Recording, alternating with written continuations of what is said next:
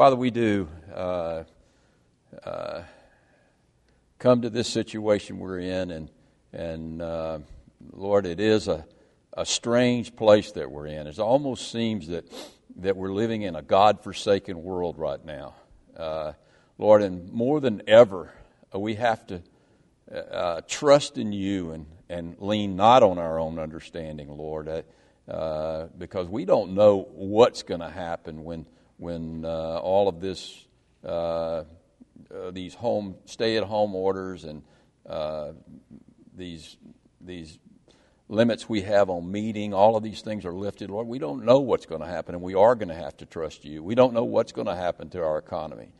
But Lord, no matter how forsaken this world seems, Lord, we know that wherever we're at, that you're there with us, that you haven't forsaken any place on this earth, and that we can trust you, that you're with us, and that because you're with us, you're going to prosper us, maybe not so much materially, Lord, but definitely spiritually.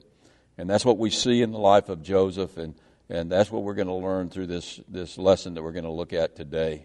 Or maybe be reminded of it. Maybe we already know that, Lord, and we've kind of forgotten it because we live in such a seemingly God-forsaken time. So, Lord, we know you're there, and we can trust you. And, Lord, just help us to sense your presence now as we go to your word. And, Lord, as we look at this story. And, Lord, there's just so much application for us here. If you'll anoint this by your Spirit, Lord, we'll receive that blessing of knowing you're there. And we just thank you for that in advance. We thank you in the name of Jesus Christ. It's in his precious name that I pray. Amen. You know, I love to take trips to places like the Grand Canyon. I like to get on my motorcycle and go to the Smoky Mountains and maybe over to the Ozarks and maybe down to Florida. And I love those kind of places because when you look at those vast landscapes of God's creation, I mean, you can't help but sense his presence when you're in a place like that. But then you travel home and you cross over onto the swamp bridge and the love bugs start battering away at your windshield and you get out of the car and you're eaten up by either gnats or mosquitoes and then you look at the lamppost at night, and there's these swarms of Formosan termites and man, you wonder, is God anywhere to be found here?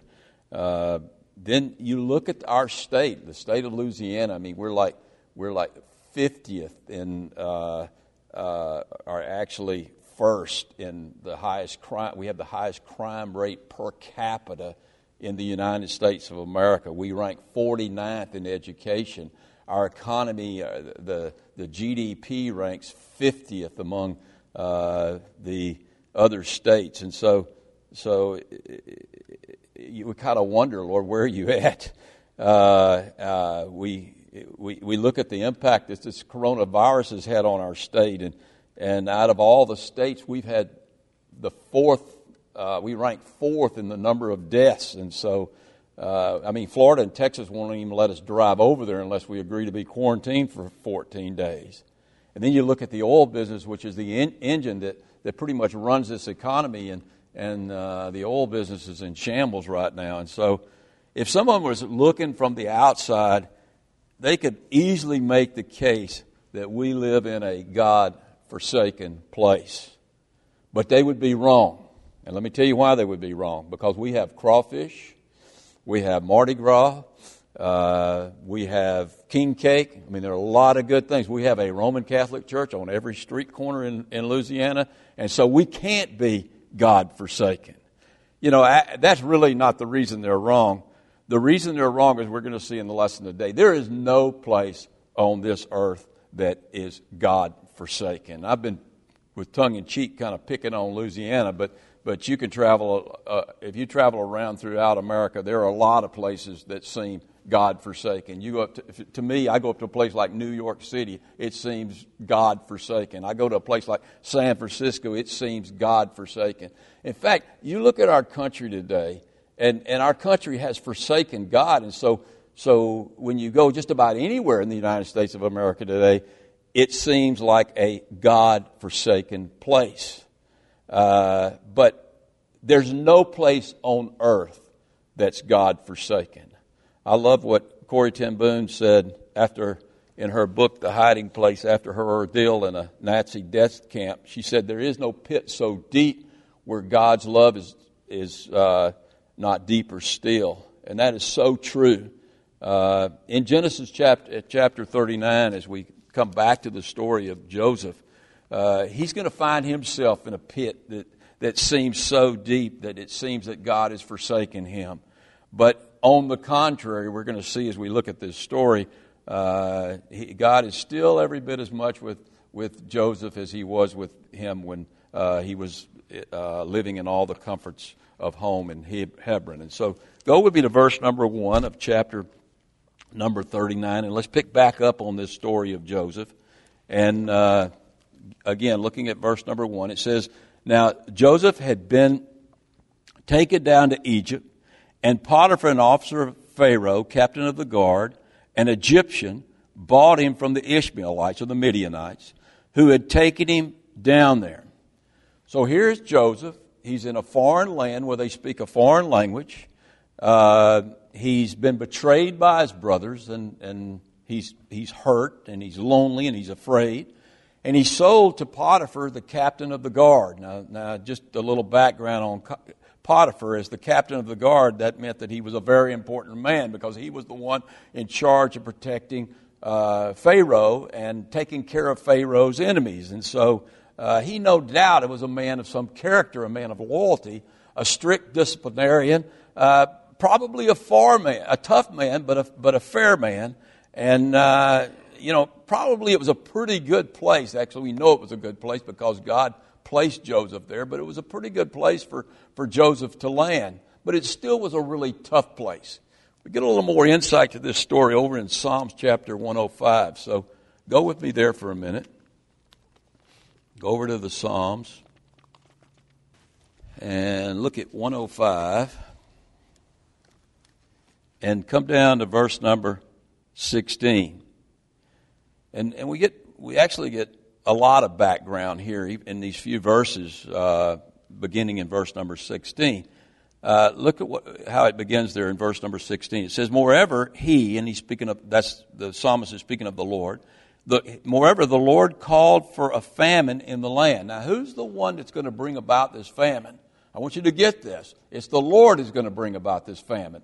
More than likely, it was a horde of locusts or something like that caused the famine, but it was the Lord ultimately who was in charge of it, because look at what it says in the next part of that verse. It says, he destroyed all of the provision of bread. It was the Lord who destroyed all of the provision of bread. Maybe it was the locust, but who was behind the locust? Maybe it was the devil, but who was behind the devil? It was the Lord. We see this over and over again in Scripture. The Lord is, I hear people talking about God is love. He certainly is love. That's who He is. God is gracious and merciful. That's certainly who He is. But God is also just. And God is also sovereign. And He sits on His throne. And so anything that happens in this world, at the very least, God allows it. And so when you see a famine or you see a plague like we're going through right now, we've got to ask ourselves, who's in charge of it? Well, I can tell you, ultimately, God's in charge of it. I hear a lot of people saying God has nothing to do with this, but that's wrong. If He doesn't have anything to do with it, He's not God. If He can't stop it, if He wants it to stop and He can't stop it, you see, He's not God. So He's allowing this to take place, just like He allowed this famine to take place in David's day, in Joseph's day. But He does it for a good purpose. He does it for a very good purpose because He is love. And so He had purpose in this famine. And what's also interesting, He also shows His mercy through His judgment. And so His mercy is going to come through Joseph. And so it says in the next part of this, in verse number 17, the next part of this passage, it says, He sent a man before them, Joseph, who was sold as a slave. Now, how was he sold as a slave? By the very providence of God, but actually by the Word of God. We're going to see that in a minute. They hurt his feet with fetters. And this wasn't a cakewalk for Joseph. He wasn't going through any, this was tough times, and he's going to go through all of this over a period of 13 years. 13 very tough years, where if anybody looking at this story that didn't know about this story would say, man, Joseph was in a really God-forsaken place. I mean, it says, they hurt his feet with feathers, and he was laid in irons. Now, we don't know exactly when he had the irons and fetters on him, but I think in all three cases he did. I mean, when the Ishmaelites took him to Egypt to sell him, he was probably in chains and fetters. When Potiphar took him to his home to keep him from escaping, he probably had him chained up. When he goes into prison, he certainly, for a period of time, was in chains.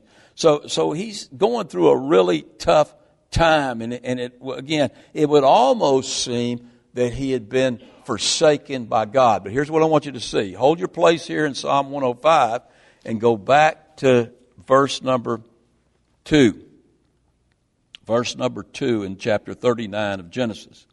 It says in verse number 2, look at this. It says, the Lord was with Joseph.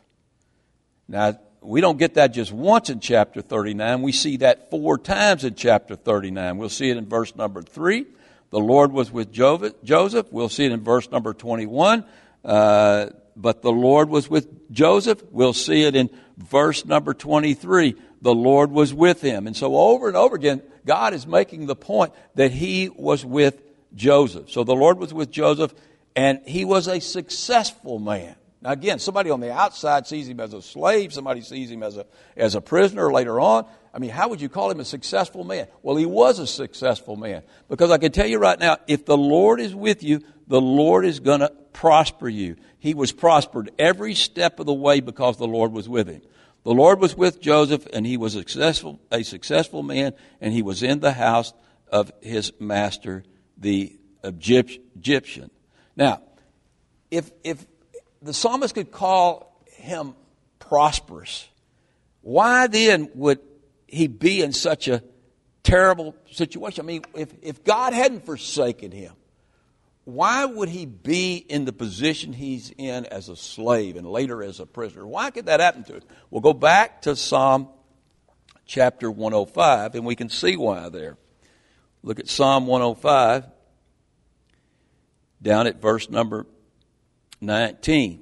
Now, we talked about him having his feet with fetters, and he was laid in irons until he was going through a tough time until the time that his word came to pass, until the time that the word of the Lord came to pass. What word of the Lord?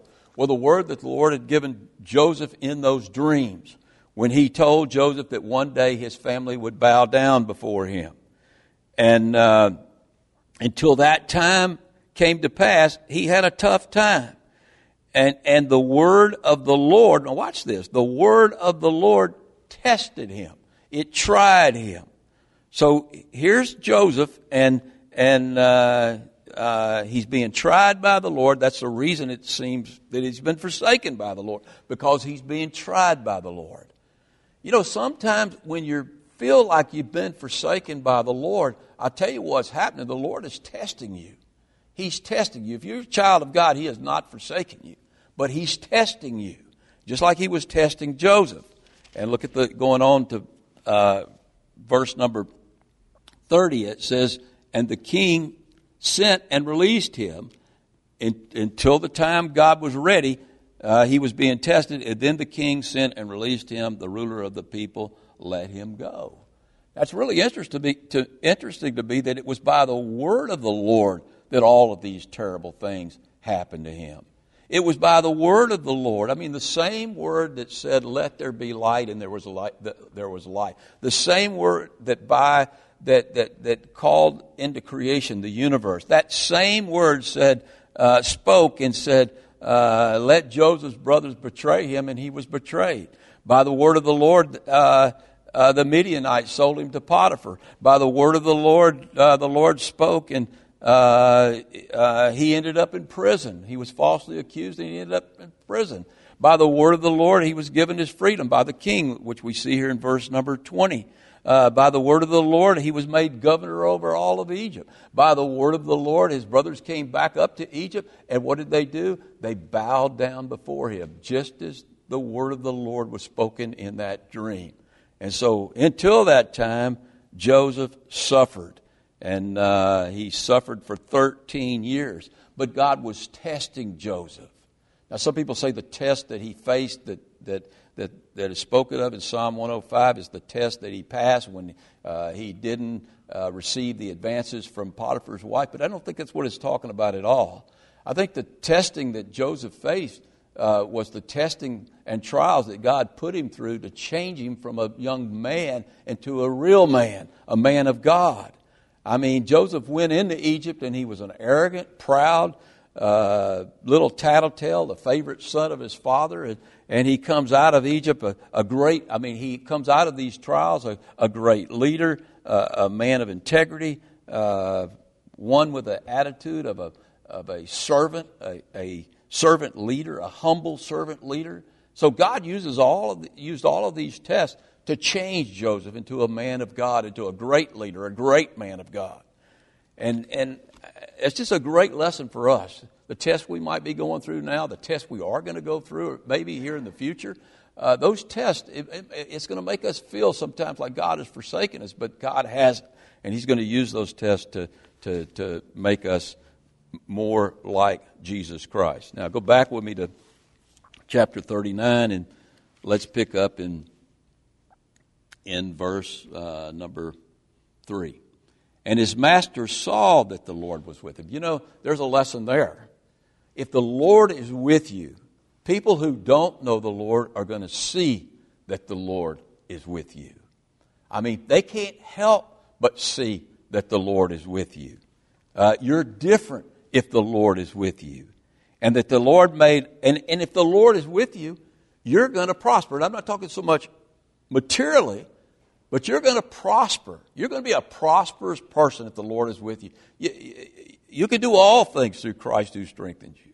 It says, and his master saw that the Lord was with him, and then that the Lord made all that he did to prosper in his hand. Now, one of the ways that we know that the Lord is with us is that we prosper in whatever we do. And again, not necessarily materially, but spiritually. Joseph wasn't getting rich. Potiphar was getting rich from Joseph's prosperity. But Joseph was being prospered himself spiritually. I mean, if the Lord is with you, that means you have the Spirit of God. And the Spirit of God, the fruit of the Spirit of God is love, is kindness, is joy, is peace, is long-suffering, is patience, it's goodness. And these are qualities that you don't see in people that don't know the Lord, that don't have the Lord with them. The fact that Joseph was manifesting these qualities was something that was noticeable to everybody around him. It was especially noticeable to Potiphar. I mean, this guy had seen a lot of slaves. He had seen a lot of prisoners, and there were none of them that he saw that impressed him as much as Joseph did. I mean, Joseph possessed a character. He possessed the fruits of the Spirit, and so Potiphar knew that the Lord was with him. Then in verse number 4, coming down to verse number 4, so Joseph found favor in his sight, in Potiphar's sight, and served him. What a good attitude. You know, to be put in the kind of position that Joseph was put in, and then serve a pagan man that was a taskmaster his taskmaster, and to serve him with that kind of heart says a lot about Joseph. Then and because he had that attitude, Potiphar made him overseer of his house, and all that he had he put under his authority. So, I mean, Potiphar couldn't help but see that Joseph was a man of integrity, that he was a faithful man. He was faithful to the task and faithful to the taskmaster. And so he puts him in charge of everything. So it was from that time that he made him overseer of his house. And all that he had, and that the Lord blessed the Egyptian's house, not for Potiphar's sake, but for Joseph's sake. And the blessing of the Lord was on all that he had. And he repeats it again, in the house and in the field. I mean, everything that Joseph did was prosper. Everything he did. And so Joseph wasn't getting rich, but Potiphar was getting richer. If the Lord is with you, you are going to prosper. For sure you're going to prosper spiritually. More than likely you're going to prosper materially. Even if you're prospering for somebody else, even if you're working in a job and you don't own the company, you're going to prosper if the Lord is with you. I go back and I look 20 years ago when Brenda first started working for selling POS, point of sale systems, those things you see in a restaurant where they run your restaurants aren't open right now, but when they open back up, you'll see them again. But they run your credit card through. They determine what table you sit at. They send the checks back to the kitchen, and she was selling those systems for what I would call maybe a third-rate company when she first started out. But every time she went to compete on a particular job, the company who had the owner of the company who had the Cadillac of those POS systems noticed that she was a fierce competitor, but she also was an honest person, and I think he knew there was something really different about her, and so he hired her away from that company, and I don't know how many times he told me, he said that was the best business move I ever made. He said, because everything Brenda touched turned to gold. And he told me, he said, I understand that she's different, and that's because she has faith, and because that her God is with her. He didn't really know who her God was, and I don't know he ever really wanted to know who her God was. But he knew there was something different about her, because everything that she did in that business prospered, and because she was prospering, he was prospering, and he really liked that situation, and kept her around until he finally sold the company to Micros, and that's where she ended up there, and she prospered there and made them a lot of money, and so but the prosperity was more than just material prosperity. There was a spiritual prosperity that people could see, that people that she worked with could see, that people can see today, that hopefully they can see in all of us that know the Lord. Because if the Lord is with us, and if you're a born-again believer, I don't care how forsaken how God-forsaken your situation might seem, if you're a born-again believer, God is with you. And if God is with you, you're going to prosper spiritually, and you're going to prosper materially. So no matter what the situation is. Now, go back to verse number 6. It says in verse number 6, thus he left all that he had in Joseph's hand. He repeats that again. And he did not know what he had except for the bread which he ate. Now Joseph was a handsome in form and in appearance. So here's Potiphar. I mean, he doesn't even look at the books. He has so much trust in Joseph, he doesn't even look at the books. And all he cared about what he was going to eat for supper when he came home from his job. And so he put everything in Joseph's hand. But now a problem comes up. I mean, here's Joseph, and Joseph has got to be thinking at this point, things are going pretty good. I mean, I've got all of this responsibility. I'm a slave, but I'm really not being treated like a slave. I've got all of this responsibility. I'm making my master all sorts of money. He's treating me really well. And I can see a possibility through this situation of God fulfilling my dreams. I mean, maybe my family, one day I'll get to see my family again, and when I see my family again, they'll even have to bow to me. Even though I'm a slave, I will be a very important slave, much more important than they are in the Egyptian empire. And so he could see his dreams being fulfilled through this situation. But now he's going to have to take some steps backwards. And actually, he's taken what looks like steps backwards, but God's actually taken him forward in this journey to fulfill his dream. He's going to fulfill his dream, and he's going to be closer to fulfilling his dream than he ever was here. But he's going to go through another ordeal where it's going to seem like God is forsaking him. You know, that's the way God works in our lives too. There's sometimes when what we think are steps backward are really steps forward in God fulfilling our dreams. If God's given you a dream for your life, there's going to be times where it seems like, man, it's all over. I mean, I've taken, you know, I'm going backwards. I'm not going forwards. Well, actually, in God's eyes, you very well might be going forward. And that's what happened to Joseph here. Now, the reason he's going to take a step backwards is given to us there. He was very, back to verse number 6. Let me find it here.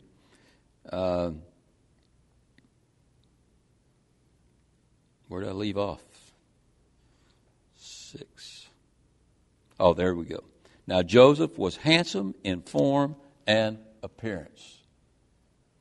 That wouldn't seem like a problem, but it actually was going to be a problem for Joseph. Something God knew would be a problem for Joseph. So let's see how it becomes a problem for Joseph. In verse number 7, and it came to pass after these things that his master's wife cast longing eyes on Joseph, and she said, lie with me. So at first she just kind of flirts with him, and I don't know that Joseph flirted back. More than likely he did, because he was such a man of character. But she flirts with him, and then eventually she gets blunt. She says, "Come lie with me. Come have sex with me." And Joseph's a 17, 18-year-old. We don't know how much time has passed at this point, but he's still a young man, and it's quite a temptation here. And you got to wonder why she would be doing that. There's all sorts of speculation of that. If you go back to go back to the first verse of this chapter, it says that Potiphar was an officer of Pharaoh. That word officer there is the Hebrew word seres, which elsewhere in the Old Testament on a few occasions is translated eunuch.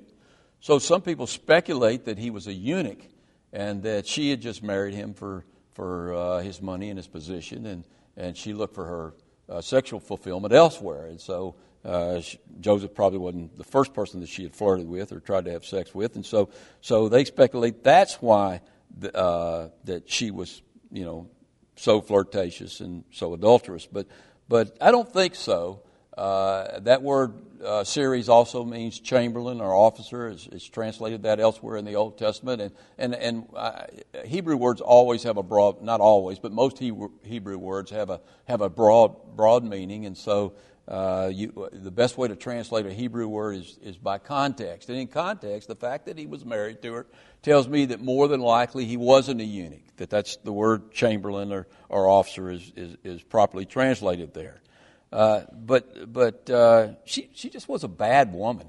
I mean, there's no doubt that she was a bad woman, and Potiphar was a very important man, which made him a very busy man, and so he more than likely was out of the home most of the time, and so she felt, you know, neglected maybe, and so she chose to look elsewhere for her love, and maybe that's what's happening here. All right, then pick up in verse number 8. It says in verse number 8, but he refused and said to his master's wife, look, my master does not know what is with me in the house. In other words, my master doesn't even look at the books, and he has committed all that he has in my hand. There is no one greater in this house than I, nor has he kept back anything from me but you, because you are his wife. How then can I do this great wickedness and sin against God? Now, I'm kind of taken back by the spiritual maturity of Joseph, because he started out such a brat, and now he's acting like a spiritually mature man here. I mean, he really understands what sin is. A lot of people don't understand that. A lot of people think if I sin, you know, that's between me and who I hurt. But Joseph saw sin as sin really is. And that is when you sin against your neighbor, when you sin against your loved one, when you sin against anyone, that is a sin against God. And he realized that. And he loved God. and he had faith in God, and he saw God prosper in him, even in a very difficult place. And so he wanted to honor God. He didn't want to dishonor God, and that's a real sign of spiritual maturity. You know your faith's pretty strong when it hurts you to hurt God, and that's where Joseph was at with this. And so he said, how then can I do this great wickedness and sin against God? So it was as she spoke, verse number 10, to Joseph day by day. I mean, she hounded him on this thing, that he did not heed her to lie with her or to be with her. But it happened about this time when Joseph went into the house to do his work, and none of the men in the house were inside. So she sees this opportunity. They're all alone together, and she seizes on that opportunity. And look at what happens there next. But she caught it, so she takes her clothes off more than likely, and she caught him by his garment, saying, lie with me, have sex with me. But watch what he does. He left his garment in her hand and fled and ran outside. Now, that's the right reaction whenever you're tempted by sin. Every time I'm tempted by sin, and I'm not talking so much here about sexual sin, but any sin, whenever I'm tempted by sin, I'm always reminded of this story. I mean, Joseph didn't debate about what he was going to do. He didn't rationalize the situation and say, she's not being treated right by Potiphar, and I'm a slave, and I'm not making any of this money. All of it's being made for Potiphar, not for me. I mean, he doesn't do any of that. What he does is he flees and he runs. It's really the same thing. That's fleeing really fast. And I think that's what we all should do whenever we're tempted with any type of sin. We're to flee that sin. That's exactly what Paul told Timothy in 2 Timothy 2:22. He said, flee your youthful lust. I mean, flee, run from them. Run as fast as you can from them. Not just sexual sin. Run from that idol that's robbing you of your time with God and time with your family. Run from it. Get as far away from it as you possibly can. Run from that addiction that's destroying your life and destroying people around from you. Don't even play with it at all. Run from it. And certainly that's true for sexual temptation too. Then in verse number 13, he says, and so it was when she saw that he had left his garment in her hand. How did she feel about that? Well, I got to tell you what, she felt like a woman scorned. And what's the old saying? Hell hath no fury like a woman scorned. And so she was a scorned woman. And when she saw that he had left and fled outside, she called the men of her house and she spoke to them, saying, see, he has brought, Potiphar, my husband, has brought into us a Hebrew. That's the problem. It wasn't my overtures toward this young man. It wasn't my attempt to almost rape him. I mean, what it was, the problem was that he's a Hebrew. Now, that's the first time we see the phrase, the word rather, Hebrew used to refer nationally to the Jew. And so, and it makes, it's kind of apropos that it's the very first time you hear it used, it's used in a derogatory way. And you come all the way to the 21st century and it's still used in a derogatory way. But she blames it on the Hebrew, the fact he was Hebrew, the fact he was a Jew, the fact her husband brought him into the house. She said, see, he brought into us a Hebrew to mock us. He came into me to lie with me. Now she's just lying. And cried out with a loud voice. And it happened when he heard it that I lifted my voice and cried out, that he left his garment with me and fled and went outside. Now, here are these servants, and I have no doubt they knew who was lying here. I mean, they knew Joseph's character. They knew he was an honest man. They knew he was a loyal man. They had been around her probably for years before Joseph got there, and I'm sure that Joseph wasn't the first person she made a pass at, and so probably some of those servants had actually had sex with her, so they knew she was lying. But they take her side in this case, and the reason they take her side is the same reason Joseph's brothers sold him into slavery. They were jealous. They were jealous of Joseph, and he was Potiphar's favorite, and so they wanted him to go down. And so they back up her story and come into verse number 16. So she kept his garment with her until his master came home. Then she spoke to him with words like these, saying, the Hebrew, again she uses that word Hebrew in a derogatory way, the Hebrew servant whom you brought into us. And not only is she lying, she's blaming it on her husband, which is even lying more. She said, you brought him into us, and he came into me to mock me, to have his way with me, literally.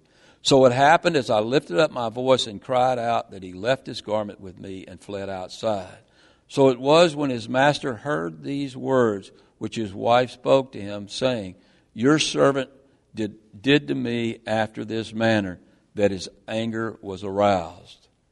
Now, we don't know who he was angry at. It doesn't say.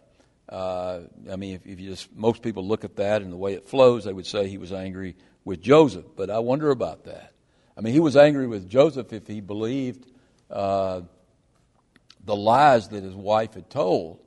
But he knew his wife. He'd been around his wife for years, and he probably had suspected her of having other affairs. He certainly probably had seen her wandering eye and saw her flirting with other men, and and he knew Joseph, and he knew Joseph was faithful and he was honest, and I don't think he thought Joseph could do such a thing. But he really doesn't have any choice here. He's in a really high position in the Egyptian kingdom. And he could lose that position if word got out that such a scandal had taken place in his house. And so he really doesn't have much choice.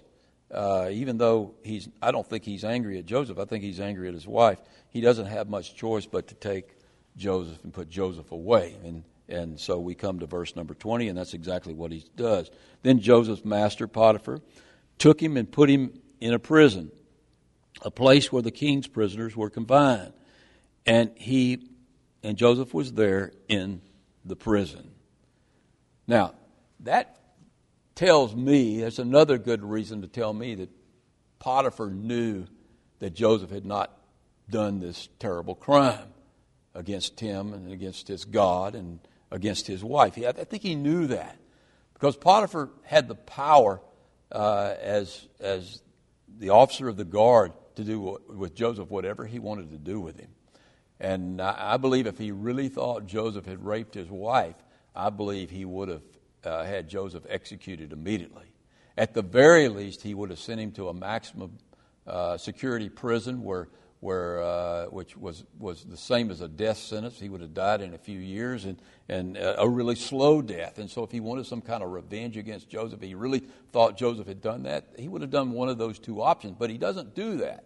He puts him in the king's prison, which was really almost like a minimum security prison in that day. But it was still a difficult place to be.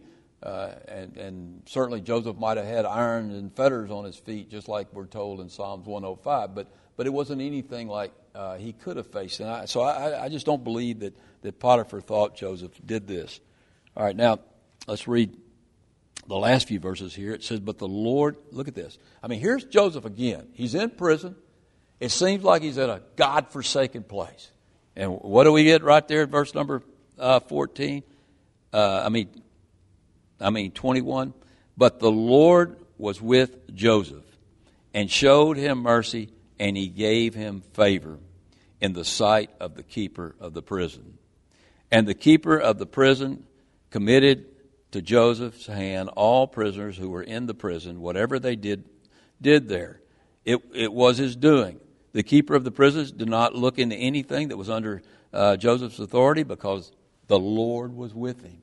And the keeper of the prison knew that the Lord was with him. And he knew that he was an honest man. He knew that he was a faithful man. He had all of those fruits of the Spirit.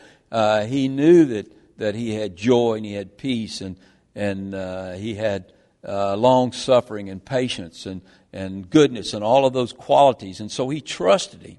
And whatever he did, now here he is, the third seemingly God-forsaken place. And whatever he did, the Lord made it prosper. Now, I wouldn't be surprised that, certainly if Potiphar was the officer of the guard and in charge of all of those operations, he was more than likely in charge of the king's prison. So I wouldn't be surprised if Potiphar didn't go to the jailer and tell the head jailer of the king's prison that, look, this Joseph is really a good guy. I'm going to have to put him in here, and I'm not going to get into the details, but he's a really good guy, and you can trust this guy with anything. And he brought him there, I'm sure, in chains and fetters, and soon the guy let him go, and he said, you know what, I'll test what Potiphar said out, and he gives him some responsibilities, and Joseph prospers. He prospers in all he does because the Lord is with him. And this guy sees that the Lord is with him. Even though the guy doesn't know the Lord, he sees that he's different, and he sees that the Lord is with him, and before you know it, Joseph is running to prison. And right back on top of the little world he's in what seems to be a God-forsaken place, God has prospered him in just a phenomenal way. So Joseph is in one terrible situation after the other. One God-forsaken place after the other, but God was with him, and because God was with him, he couldn't help but prosper. Now, as we finish up today, I want us all to ask ourselves the question: if God could prosper Joseph and be with Joseph in a seemingly God-forsaken place, could he do that same thing for us? Will he do that same thing for us? Well, God's not a respecter of persons, so the correct answer to both of those questions is yes. God can and he will. There's some conditions there. We have to do something ourselves. We have to take our eyes off our situation and off this world and put our eyes upon God. That's an amazing thing to me about Joseph. Here was Joseph, and he had a choice. He was thrown into these terrible situations. He was thrown into these seemingly God-forsaken places. And his choice was just to give it up, turn to the world, forsake God, abandon his faith, or to just draw closer to God. And what did Joseph do? He drew closer to God. He embraced his faith. He put his eyes upon Jesus or upon the Lord. And the things of this world began to grow strangely dim. And the Lord was with him, and the Lord prospered him. That's a choice. I'm going to tell you what, that's a choice we all have to make. Especially when we face difficult times, when we face situations where it seems God's nowhere to be found. When we're in some God-forsaken situation or some God-forsaken place, we've got to make a choice. We've got to make a choice at that point. What are we going to do? And certainly with the consequences we're facing with this coronavirus, might very well put us in a place like that. If it hasn't already put us in a place like that, where it seems that God has just forsaken the United States of America. He's forsaken the whole world. And it's real easy to see things that way. But we got to make a choice. We got to make a choice. We got to take our focus off the situation and put our focus on the Lord. And when we put our focus on the Lord, you know what we're going to find out? We're going to find out that we have not been forsaken by God. That he's been with us all along. And because he's with us, he can prosper us, and he will prosper us. Now, I'm not talking so much, I'm not doing health, wealth here, and the prosperity gospel. I'm not doing that because, we might lose everything we have materially. And that might be a really good thing for some of us to lose some material things. But if we lose things materially, God's prospering us. He's prospering us in these situations. He's making us better people. He's preparing us for glory. He's making us more and more like His Son, Jesus Christ. And He can prosper us in the very worst of situations if we'll make that choice. And we can all say, "Woe is me," and we can sort of abandon our faith. I don't believe you can lose your salvation, but you can just run off the deep end and back into the world and into the bottle and into all sorts of crutches and entertainment and in your phone or whatever you go to try to escape all of this. And the Lord's still going to be with you, but I'll tell you what, you're not going to realize it. It's going to seem like you're in a God-forsaken place. You want to come out of that God-forsaken place, that God-forsaken mood, that God-forsaken spiritual position you've placed you in, and put your focus back on the Lord.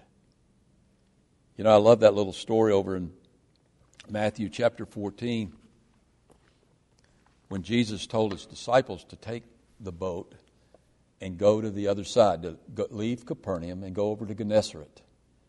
And they got in the boat and they headed out into the water, and a great storm blew up upon the sea, and the winds began to howl, and the waves began to crash against their boat. And it seemed like they were in a God-forsaken place. And they were greatly afraid, the Bible tells us. And then things got worse. They saw what they thought was a spirit walking on the water, and they cried out in fear. And I love what Jesus said to them. I mean, here they were in this seemingly terrible situation, this seemingly God-forsaken situation, and this God-forsaken storm. And Jesus says to them, "Be of good cheer. It is I. Do not be afraid." Be of good cheer. Hey, in a storm? Yeah, be of good cheer. Why? How can I be of good cheer? Because it is I. Do not be afraid. You know, Jesus comes to us today in this seemingly terrible, God-forsaken situation we're in. And you know what He says? Just listen. I'm sure you can hear Him. He says, "Be of good cheer. It is I. I have not forsaken you. I will never leave or forsake you. So do not be afraid. I'm going to use all of this to test you, to try you, so that I can prosper you and make you a better person so that you can prosper others." Let's go to the Lord in prayer. Father, we are so grateful that no matter how bad the storm seems to get, or how God-forsaken the situation seems to be, that we can trust that you are with us. Lord, and when we believe that by faith, Lord, we begin to sense your presence, no matter where we live, what trials we're going through. Lord, and when we sense your presence, we prosper. Lord, we have peace, we have joy, we have long suffering. Lord, we have kindness, we have goodness. We have all of this fruit, Lord, and not only that, we have you. More than anything else, we have you. So we have no reason to be afraid. Lord, I've been speaking to believers today, people who know you in a real relationship. And Lord, sometimes we kind of let the situation get the best of us. And sometimes, Lord, we're strong in our faith. And sometimes we're kind of in between, Lord. But we all know that these words are true, that, Lord, you won't forsake us, no matter how bad these things get. But, Lord, if there's anyone listening out there today who doesn't know you. Lord, these words might not ring true. And Lord, their situation is desperate and they seem to have no hope. And Lord, I just ask today that like you appeared to those disciples on water, you appear to them, and Lord, in a spiritual or real way, Lord, in a way that they know you're there, that you offer them your gift of salvation, Lord, that they hear you knocking on their door, on the door of their soul, and they open that door, and today becomes the day of their salvation. Father, I know that one of your purposes in all of this has to be that you want to see people saved.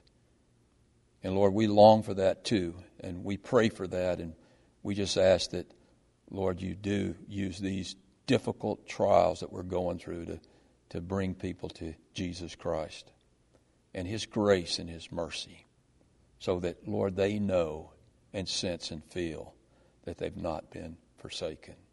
Lord, you can only be under the wings of God if we choose to be under the wings of God, Lord. So I just ask that you touch everyone who's listening that's not saved today, and let this be the day of their salvation, that they come to you. For all of us, Lord, that know you, we just thank you for the assurance that we have that you'll be with us through all of this storm. We just thank you and we praise you. In Christ's name I pray. Amen.